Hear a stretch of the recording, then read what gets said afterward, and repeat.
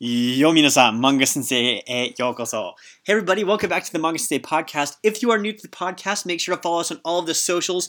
We're everywhere, and we offer a whole bunch of different cool learning resources wherever we are. We also have our website, manga-sensei.com, in case you're not familiar with us. With that, let's jump right into the grammar, because that's why you're here. You want to learn how to use Japanese grammar, which we break down for free every single day. That's why we've been able to get along so far without these advertisements, because people want to hear this. So, what are we talking about today? Today we are again talking about another combination of particles. Particles in of themselves have fairly stiff or strict meanings most of the time. This equals this. Wa is your topic marker. Ga introduces new information. Ni introduces direction. De introduces location of action. Things like that. However, when you combine some of these particles, you get some very, very interesting combinations. We talked about the other day, NoWa, which indicates a purpose for something, or a reason for something. We talked about to, or we are giving an explanation. Today, we're continuing on with the combinations with wa, and today we are talking about NoWa. NoWa, similar to no ga, is that it is a nominalized phrase, or in other words, it makes a word or phrase into a noun. That's what nominalized means. That precedes no and makes that subject with the wa. So we're combining the wa and the no. So the no makes what we're talking about into a noun for all intents and purposes. And wa makes it the topic.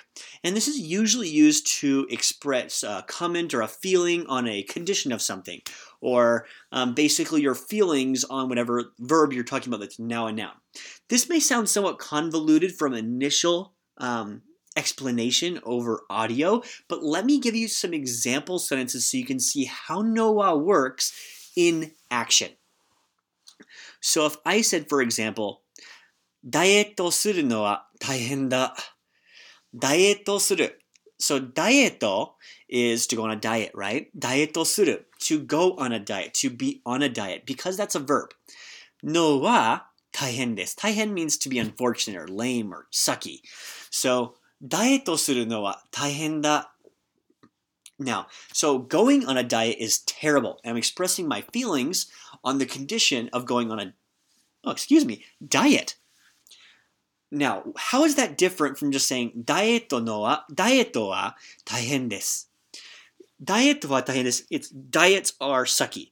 But ダイエットするのは, when I have that する there, I need that のは to fulfill the condition of going on a diet is, and this is how I feel my feeling is. So I'm nominalizing or making that verb into a noun. Going on a diet sucks. Running is terrible. I hate eating whatever. That would be a nominalized phrase. Let's do another one.